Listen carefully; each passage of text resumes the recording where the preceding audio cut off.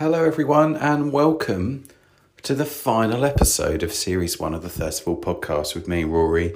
I started strong, continued strong, so we had to finish strong. And today I am joined by Emma Stokes, who you may know better as Gin Monkey. Wow, what a way to finish the series. Thank you so much, everybody. It's been a real... it's just been brilliant. Thank you so much for your lovely comments and words. We will be back for Series 2. I've already started recording. So hopefully, all being well, that will drop in January 2021. But for the time being, let's start episode 10, the season finale. And what a way to finish with the lovely, incredible Emma Stokes, Gin Monkey. Let's go.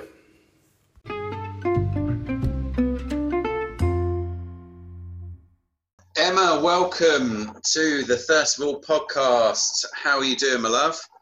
I'm really well. How are you? I am brilliant. I'm even better now that I know that I've nailed you down for this episode. At last, you're one of the kind of, when I made the list of the sort of 5 or 6 people that I wanted to get on, you were well and truly up there. So before we go any further, though, we're having a little drink, and it amazes me. So I've done about 10 or 11 of these episodes, and this has not come up as the now drink, which blows my mind. Talk to me. What are we drinking together right now? We're drinking a bloody gin and tonic. Of course we fucking are. What Right? else would we be drinking? I mean, how is it? How have I got through so many episodes and I haven't had the gin and tonic as the now drink? We're having a chat. I've just finished work. What better than a gin and tonic to start the evening? Absolutely. And I notice, again for the listener, because you can't see video, we share a relatively similar glass in the highball. Yes. Do you find that's important for the gin and tonic?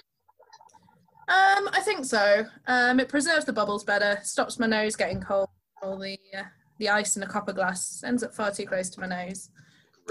Agreed. It means you can't overly dilute it as well. So half of the problem is if you've got a big copper glass, you can end up putting far too much tonic in. That's going to drown your gin. And that's never a happy situation. No, it's not. And far too many a bad gin and tonic I've had out of a overly sized glass with too little ice. But so let's break the gin and tonic down, because I think it's important that something that's often regarded as so simple is actually, it needs to be right. So we've had a conversation before this podcast about the gin that we're using. Yes. So let's break down the gin and tonic, because it's ultimately, I see a gin and tonic as like your gin, your tonic, your ice, your glass, and then a garnish is kind of optional. So let's break it down bit by bit. Yep. So gin, we've got Never Never's Triple Juniper, which is a top 5 gins of all time, although I am slightly cheating because I've got a slightly different version to you that we picked up at duty free, so it's slightly higher ABV than the one. You swine. That's I know. So cheeky. I went to the shelf and I didn't realise we'd run out of the normal one. My other half is Australian, so when we went over for Christmas last year, we're walking through the airport and I stopped in my tracks because the normal bottle is like just a little wee 500ml, and lo and behold, there was a whole litre. Oh, what? I'm outraged. Absolutely outraged. 47%, not 43%, but yeah, banger of a gin, makes one of my favourite ever gin and tonics. Yeah.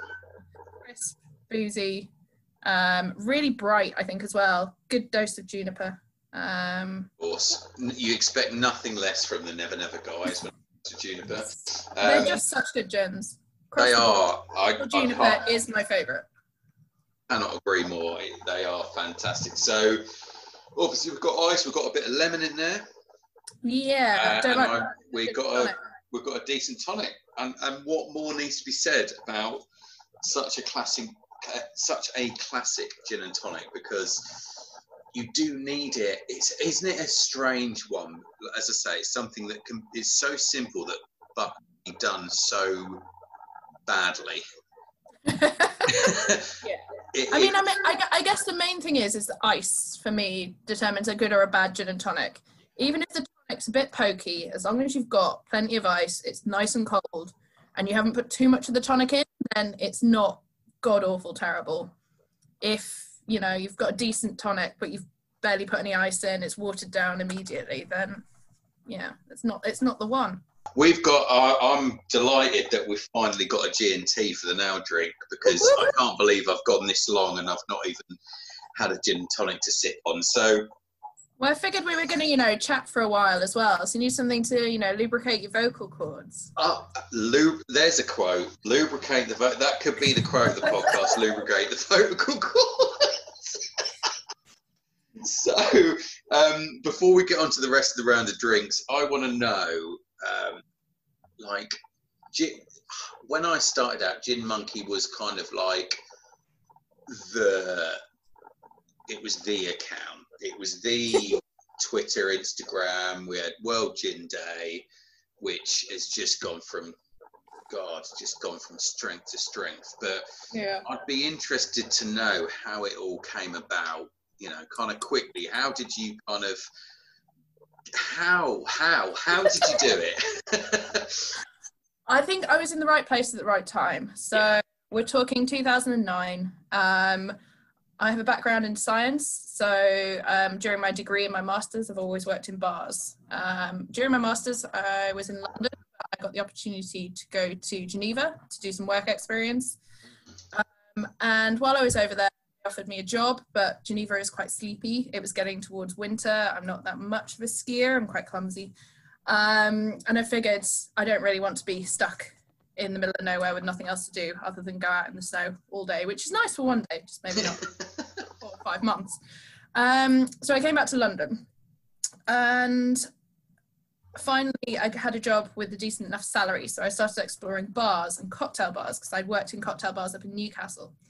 But I struggled to find on any of the big websites like Time Out or anything like that, decent cocktail bars. I was finding, this is the best bar in London. Does it do cocktails? Who knows? Read halfway through the article. Yes, it does. You go, the bar's fun, but it's garbage. The cocktails are really bad. Turned out that actually the best bars in Time Out at that point were paid for, which then started to make a lot of sense. Google wasn't great. There weren't many websites. So I stumbled across a bar called Lab, so London Academy of Bartenders, on Old Compton Street, just on a night out. Walked in, had an absolutely banging cocktail, and I said, right, you guys know what you're doing. Where am I going next? They sent me to Clou Calais in Shoreditch. Wow. They Casita, which was, ended up being the place that I worked behind the bar for 2 years on the side of my day job. I loved it that much. And I started building up this network of bars. So I actually set up Gin Monkey to be an independent bar review website. So the whole idea behind Gin Monkey was I'd go to bars, review them on the basis of their cocktails without telling anyone I was going, without getting freebies, genuine opinion, no one could pay to be promoted. But then actually it was Olivier gave me one of my first invites when he was working for Hendrix, to a Hendrix, because I was called Gin Monkey and talking about cocktails and stuff. I said, I don't really write just about gin. He was like, come along anyway. And then that snowballed. All anyone wanted to talk to me was gin, or ask was gin. The reviews thing was taking a lot of time and money because I'm stubborn. So I was going 3 times to the bar before I reviewed it, different times of the week, all out of my own pocket. So that's what a good 100 quid per review. And then Barcheck set up as well, so they were actually getting 3 bars quicker than I ever could. They had a team, they had budget, so pivoted to gin. That seemed to be what everyone wanted me to talk about. Always loved gin. I called it Gin Monkey because I love gin and I've got long flaily arms like a monkey, and I'm very clumsy, as I say, but I didn't want to stay in Geneva and kill myself skiing. So yeah, in a nutshell, I think that's That is, in a nutshell, that is, and I think it would be bad of me not to mention what is kind of now known as one of the greatest days of the year, other than Christmas Day, in that World Gin Day.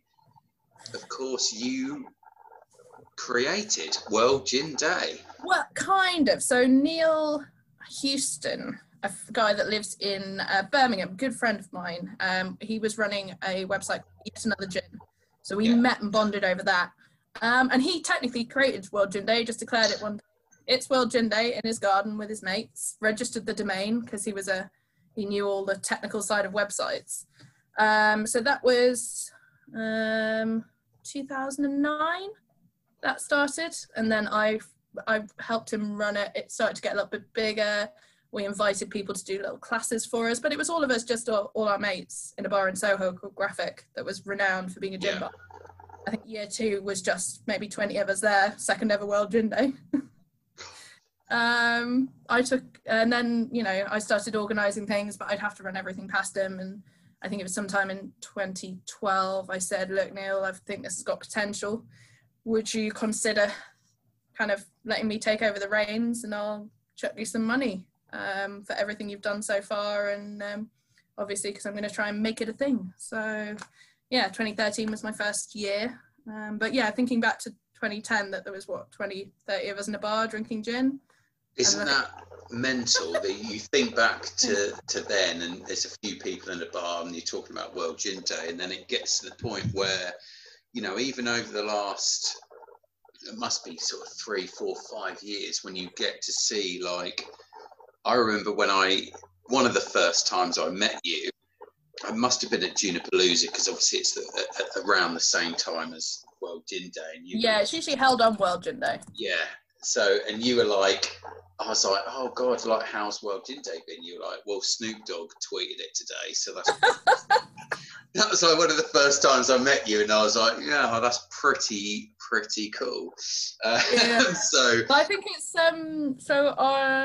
2018 we had probably the biggest year, and we had 200 million timeline deliveries for tweets that had hashtag World Gin Day on it. Insane. That is insane. And yeah, I'm glad we've been able to speak about it, because there's like 2 international gin and tonic days. There's Negroni Week. There's all these different things, but World Gin Day for me, that's the one where just everyone can come together. And you did such a fantastic video this year. I absolutely loved the round of the world, you know, passing each other a gin online, and it was what we needed at that time, because obviously back in June most of us were in a pretty dire situation with the current pandemic, and to wake up and see a video of some of my favourite people around the world passing each other a gin was just so awesome. It was the most fun to put together. It was a logistical nightmare, and it was because if everybody passed it in different directions depending on where the person was. So if anybody in the chain, you know, didn't get things in on time, or didn't send it all, then we were going to be really stuck. But everyone, you know, embraced it, and I think that's the thing about World Gin Day. I've always run it as a platform for everybody to come together. It's something to, you know, we all have this common love of gin. It's there for the gin community. It's you know, you can do whatever you want with it, from small things to huge things. Brands have, you know, the opportunity to do whatever the hell they want, which I think has never been more important than this year, because brands have really struggled. So it was immediately, I pivot this platform that is usually events that people hold in their distilleries and things. How can I still keep it going and actually give people an opportunity to do something a bit more interesting, or something unusual that they'd never thought of, because we're in bloody strange times. So then we were having virtual distillery tours and masterclasses and all sorts. So yeah. So yeah, I mean, for the listener, if you've not seen that video for World Gin Day, you need to make sure you check it out. But we need to move on. So we need to let's get to know you even more, Emma. Let's talk about your then drink. Take us back to somewhere, a point in your life. Let's reminisce. Hit me up. What we going for? We're drinking a Bramble. Interesting.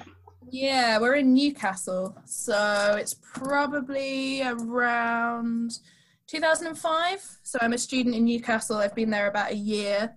And my boyfriend at the time started working in a cocktail bar. So the Bramble was the first ever cocktail I really drank. First thing that introduced me to what cocktails could be. and also to how brilliant gin is and versatile as a spirit. So I'd obviously had gin and tonics before. I just had no idea that they could be mixed in that way. And a bramble, to be fair, I love a bramble, especially at this time of year. I actually did an episode not so long ago with Will from Greensand Ridge Distillery, which will have been published by now. That was his now drink, and we were talking about how a drink or a cocktail kind of just bookmarks points of the year. A bramble, really, at this point of the year, where it's in the UK, where it's, you know, the days are getting shorter, the leaves are falling off the trees.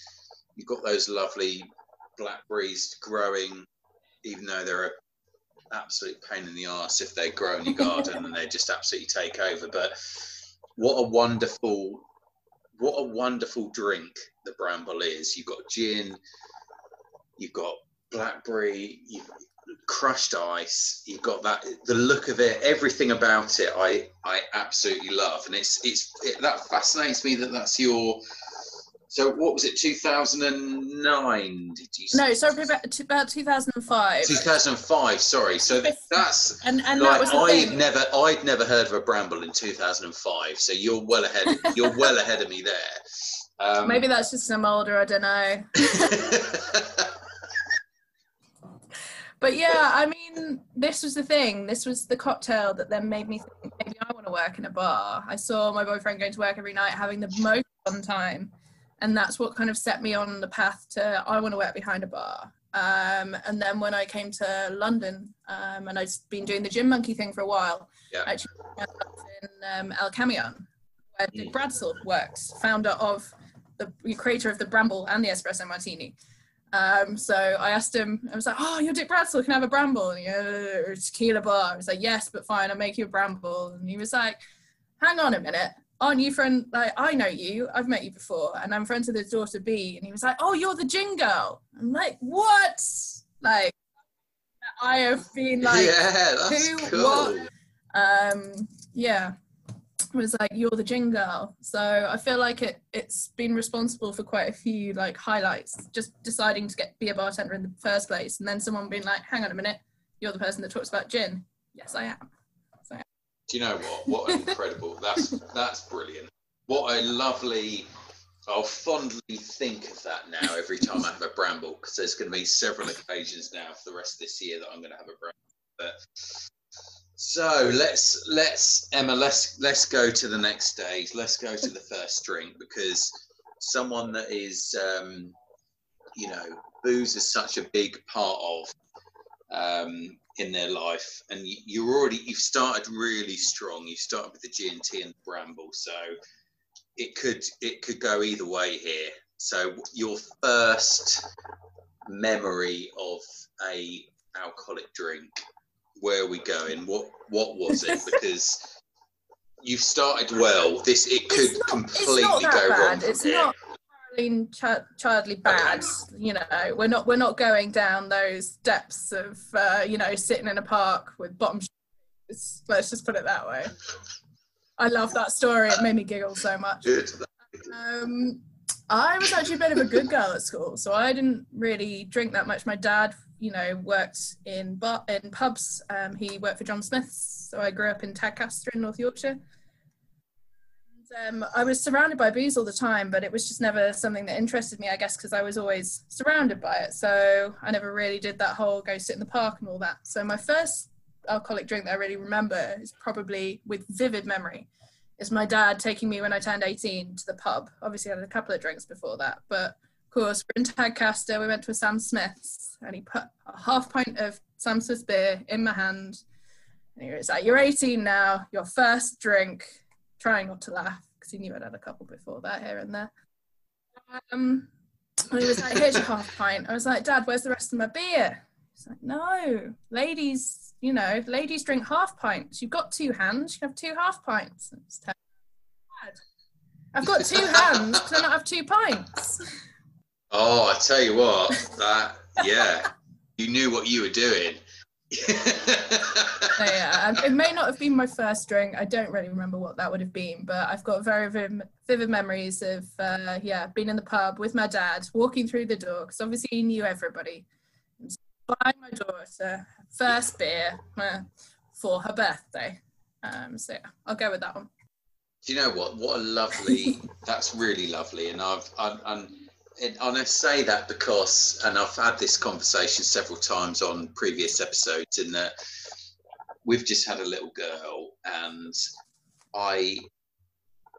she's literally 5 months, but I can't wait for the moment that exactly what you've just said. If she ever looked fondly back on a time where I gave her a half pint, whatever it is, and you find that certainly a lot of the people that I've had on the podcast, and a lot of people have said, you know, my dad had a pub, my mum had a pub, or I grew up at a pub, and alcohol doesn't then seem to be such a big deal because you're kind of surrounded by it, I guess. And I'm very conscious of that, having a child, in that I want to make sure she understands alcohol and what it is, because it's going to be around, and that she respects it, and that she understands it, and drinks well, not loads. And I would bloody love her to say to me in 20 odd years, do you know what, I really remember you taking me in, and a half pint, we don't, where are the half pints? No. I don't see a half pint these days. They seem to be long gone, don't they? You get a funny look now if you order one. My mum's was always half a lager with lime cordial in it. That's what she always drank. Oh, that's the glass. I remember when I worked in the pub, the half pint glass was just small pint glass.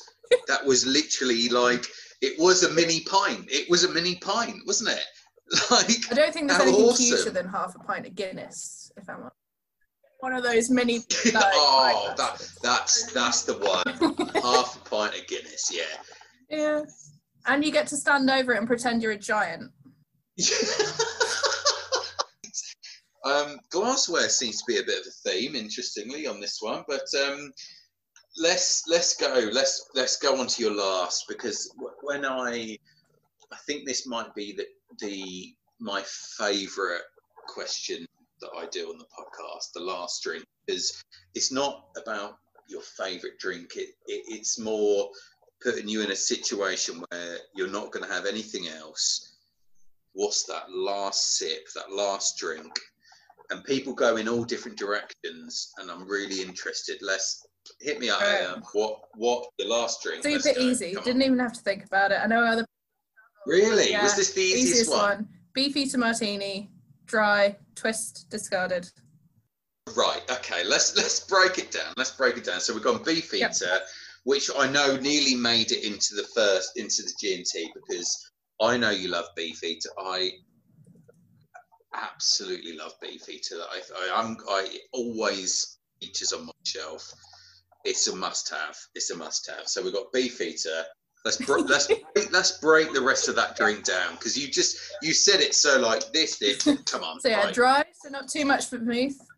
So probably about a 1 to 8 or so recipe, 1 to 7, something like that. Lovely. And then with a lemon twist, but I don't want the lemon twist in my drink. I want it spritzed over for the light oils and then chucked away.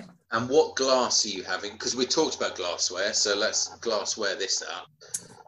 It's got to be one of the Remy Savage glasses from Nude. They're absolutely gorgeous. Oh, that's just brilliant shout. Yeah, so good. That is a brilliant shout. So we're spritzing the lemon over, we're then literally chucking away.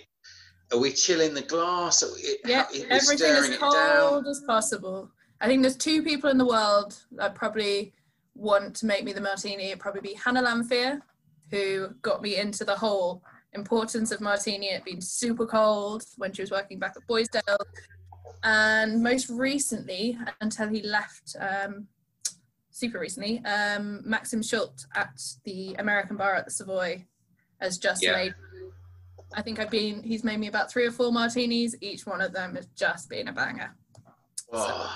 Moving to a mezcaleria, but I'm wondering if I take him a bottle of gin down there, he'll make me one anyway. I am salivating at the prospect of this drink. So we've got Beefeater, we're about 8 to 1, 7 to 1. Lemon twist, not in it.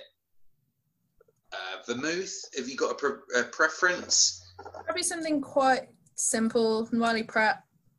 Yeah. I think in a martini where I'm so focused on the gin, I just want subtle accents. You don't want anything too punchy. Bit of a rinse on the old glass. Yeah. But yeah, I think, Beefeater is probably my desert island. It's always my reference gin when I'm tasting. Sometimes, especially when you have a lot of samples to taste, your palate can get a bit confused, and it's always good to have something to go back to. It was Craig Harper at Fever Tree who told me that trick. He always uses Tanqueray. Just something you're familiar with, something that you know, something that you are confident is a gin, because increasingly we're stretching the definition of what the spirit is, which in some ways is a bad thing, in some ways it is a bad thing. But yeah, just having something you can go back to that you're confident and familiar with to then, reset your thinking and your palate. Beefeater every time. Do you know what? That's so true. And I think everybody needs that kind of reset in the, I don't have to, but I do a lot of gin. And I have sort of 2 or 3 that you just have to drink it to go, oh, okay, because you can just go down a wormhole sometimes when it comes to with gin, because I do find it such a complicated spirit in that it should just be about the gin. It's not just about the gin, because you can go down a citrus route or an earthy, a spice route, go off on a mental route where they've put some bizarre botanical in, but you just need to, sometimes you just need that reset. It's a bit like a palate cleanser, like a sorbet. You need like a juniper sorbet just to go, oh, hang on, I need to remember what we should be talking about. And that, I think Beefeater, I'd have to agree with you. I have to have it. And I was a bit concerned probably about a year ago where I struggled to get it due to unforeseen circumstances, but it seems to be very available now, which is good. But I've always got Beefeater 24. It's on the shelf. You can't beat it. That's the one rule in my house as well. You can drink as much as you want that's open. Just don't finish the Beefeater. Well, let's pause then on that, because we've had an incredible first 4 drinks, but I really want to talk about, and again, people are listening and they won't see what I've got in my hand, but in my hand I have this gorgeous little book, Have Yourself a Merry Little Cocktail, 8 cheerful tipples of warm-up winter. Now, before we recorded this episode, I showed this to my wife and we went through it, because she doesn't drink a lot, surprisingly. I drink a huge amount, far too much. She doesn't drink a lot. So when she drinks really, really well. And her favourite drink is a Snowball. So as soon as I said, well, I'm doing an episode with Emma, and she's like, oh, did she do the book? I said, yeah. And she sat through this book and she went through each cocktail, literally page by page. And she got to page 56, which was Snowball, which is her favourite drink. And she went, right, okay. So she read it all through. And what she said absolutely nails this book, in that it's simple, so you get exactly what to do. You're told what glassware. Glassware's been a bit of a theme in this podcast. Exactly what glassware to use, and it's really easy to kind of understand. But she just comes alive at Christmas. The flavors. When it comes to cocktails, she loves sloe gin. She loves a Snowball. She had her eye on the old Negroni. Is it the Negroni Fizz, I think, with the champagne and that. So she's made my shopping list pretty large after reading this. So yeah, how did you? Because I think this is a must-have for anybody, right? Because we're at this time now where we need simplicity, but we need some really decent, where unfortunately some people can't experience some of the lovely cocktails that they can get in bars at the moment. So, you know, talk to me, how did you come up with the book? And so my first book, Periodic Table of Cocktails, the publisher actually came to me, and it's still the same publishing house for this second one. So the way they tend to work is they work through examples and ideas and concepts, and then once they get to a certain point, then they'll work with an author to put together a brief, and then they'll submit that to the commissioning kind of arm, who will then decide which books get commissioned. So for this one, they had an idea it was going to be a Christmas book, ideally, but maybe with a few more winter cocktails. They didn't quite know what periods of time it would encompass, so we decided to keep it winter, so it does kind of Halloween through to Valentine's and St. Paddy's Day, and then that's it. So it's when it's cold outside, this is the book for you. But we started coming up with some ideas. I didn't want it to be all original recipes, just because I think you need some sort of things to anchor you, things that are familiar to you, to be like, oh, I do like that drink. Oh, this one sounds a bit interesting as well. I think if they're all unique for a book like this, with its target audience being people that don't really make cocktails or have a limited selection in their cupboard, them all to be crazy. And we also kind of trying as well, one big thing in the brief was to make sure that there was kind of a capsule of ingredients that you need. So as long as your shopping list may be, I would argue that for, you know, there's over about 100, well, 80 cocktails in the book, and then there's the non-alcoholic versions.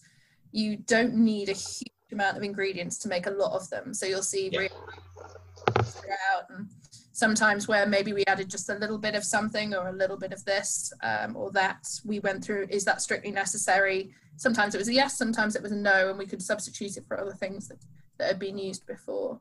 I say we because my lovely other half was the tester for all of the cocktails in the book, which obviously we wrote over spring and going into the heat wave, which was good fun. So that is, I mean, what a guy. I mean, what a... He loved it. He's the only man that I know that enjoyed drinking Christmas cocktails in the middle of a bloody heat wave. But it's fantastic. And I know she's got her eye on the white Christmas larder. So that's gonna... Nice. I mean, that one's delicious. Who doesn't love a colada as well?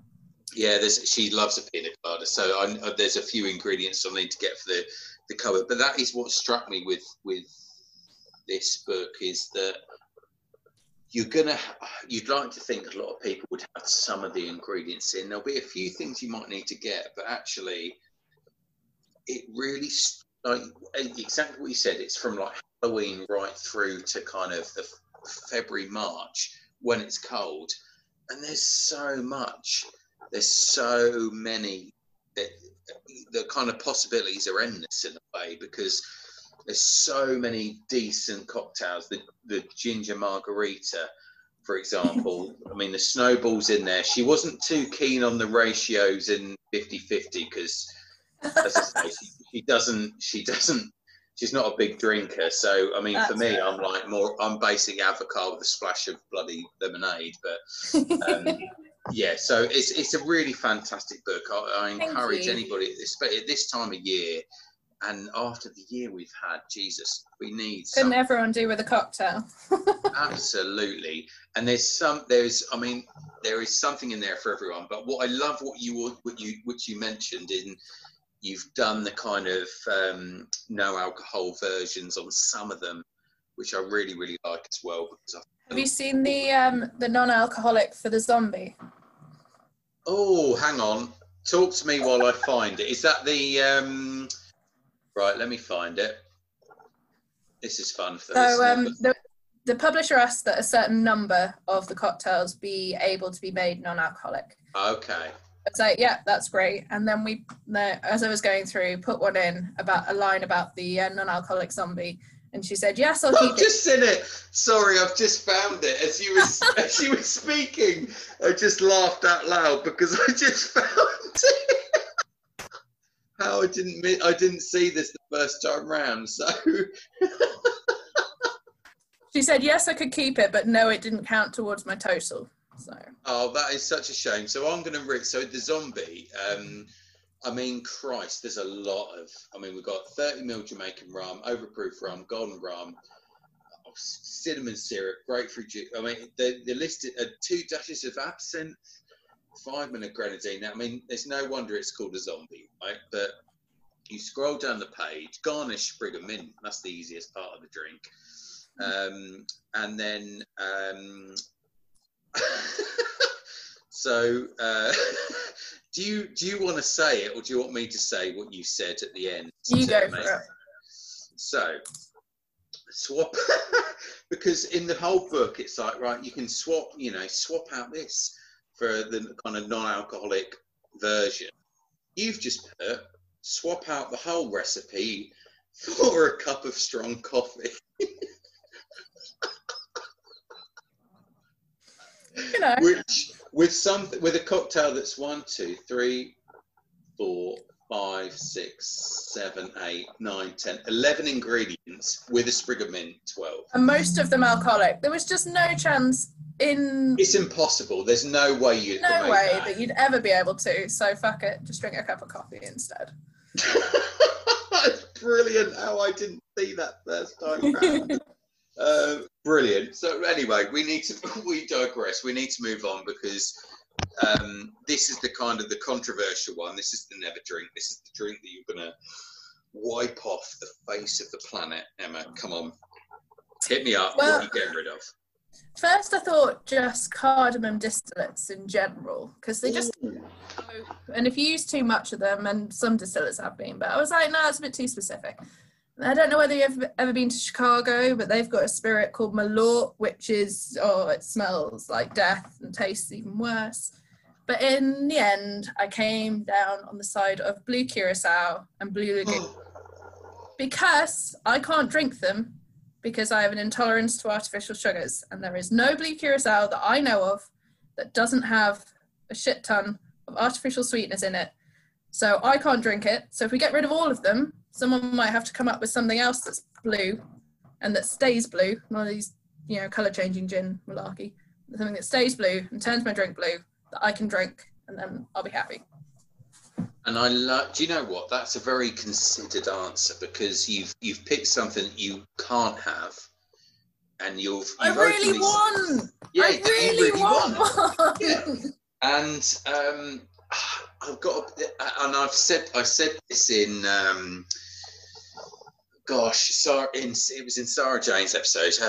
She had blue drinks in general. When there's something about, and I know people are going to hate me for saying it, but there's something about the colour blue. When it comes to a drink, I just associate that with bleach.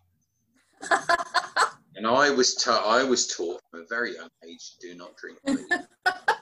So when my issue isn't the blue. I love the blue. It's just that I have to look at them from afar and I can't drink them, and that makes me... it. And that what a well considered answer, because some people go full on hate towards something. You've gone, I really want it. I just can't. I can't have it, which makes me really sad. So I will say, as a disclaimer though, if anyone does go to Chicago, do not drink Malort. Don't. So Malort, we're writing that down. Do not have. I'm writing that down because I could find myself in Chicago one day and someone's going, do you want a Malort? Go, yeah. Right. It was Paul Haletko from Few Spirits, and he was like, oh, Emma, we'll go. I was staying with him because we were making a gin. Loads of fun. But he was like, yeah, right, I'll take you out for some drinks. First bar.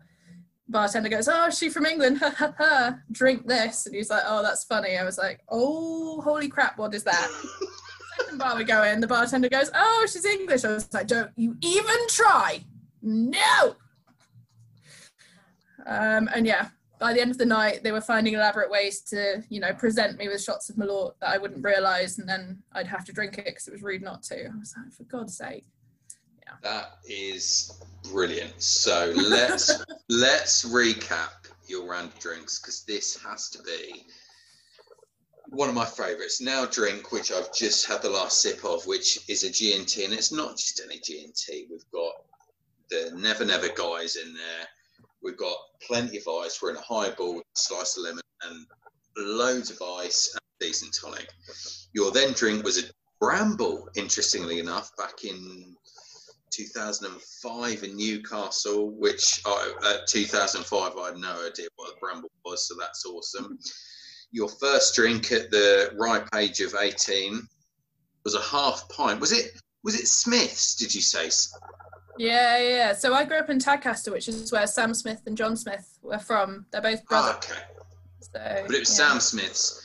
But Sam you had Smith. 2 half pints, I think, one in each hand, which started you mean to go on there. Your last drink, probably one of the finest martinis ever, which is, of course, Beefeater, discarded lemon twist. It's about 8-1, 7-1, something like that. But, oh, my God, that martini I need. Your never drink was nearly a very specific cardamom distillate. Then we touched on this. What was it? The Malort. But you finally settled for only because of the artificial sugar content. But, I mean, the main thing is that I'm hoping that comes out of this is someone finds me a blue curacao without artificial sweeteners in, and then my job is done. So blue curacao, if we can have someone that can create that, I'll tell you what, if anything, 2020 has been an absolute arsehole, but if we can get that, I think we'll be happy. I think we'll be happy there. I certainly will. You certainly will. Emma, that is what an incredible, interesting and well thought out round of drinks that is. Thank you so much. Yeah, I haven't got much more to say other than that I'm still staring at notes that I've written down for that martini that I'm going to need to taste immediately. But thank you so much for coming on. Absolute pleasure. Yeah, it's been fantastic. What an incredible round of drinks. So I'm going to sip the last of this G&T before I go and pull the Beefeater off the shelf and make myself a martini. Cheers. Thank you very much. There we go. That's it. Series 1 done. Thank you, everybody. Make sure you check out Emma's book. You can find that on her website on Amazon. Perfect festive gift, stocking filler. But thank you so much for being part of this new project for me. It's been a real pleasure and a real joy. Thank you to all the guests that I've had. As I said at the beginning, I will be back for Series 2 in January, so I'm going to be busy recording those over the coming months. But if you know of anybody, or if you think you've got an awesome round of drinks, then you can email me at thirstofall@gmail.com, or you can send me a DM on Twitter and Instagram at thirstofallpod. That's it for now. There'll be a little special in December, which will be a bit of a best of Series 1 with my favourite quotes and drinks and chats. So look out for that. But make sure you're following Thirst of All Pod on Twitter and Instagram for the latest updates for Series 2. But for now, I'm raising a glass to all you lovely people, all you lovely listeners. Thank you so much again. Cheers. Goodbye.